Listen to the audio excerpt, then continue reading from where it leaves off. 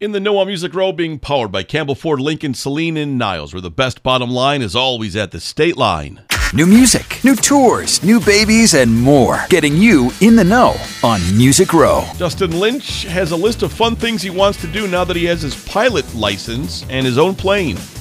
You know, dinner in Charleston, South Carolina is not a big deal anymore. I mean, we literally can jump in the plane and zip over there and have dinner now. And that used to not be a possibility. So it's kind of coming up with that list of things I want to do, places I want to go, and hopefully if I can convince my mom to jump in there with me, take her on some fun dates.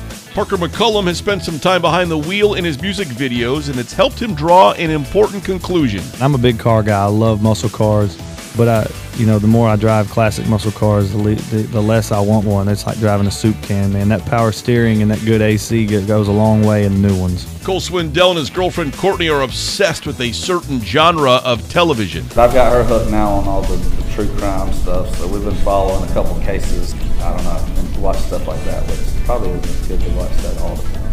It's interesting to me for some reason. And now you're in the Know on Music Row on Southwest Michigan's Country 97.5 Y Country.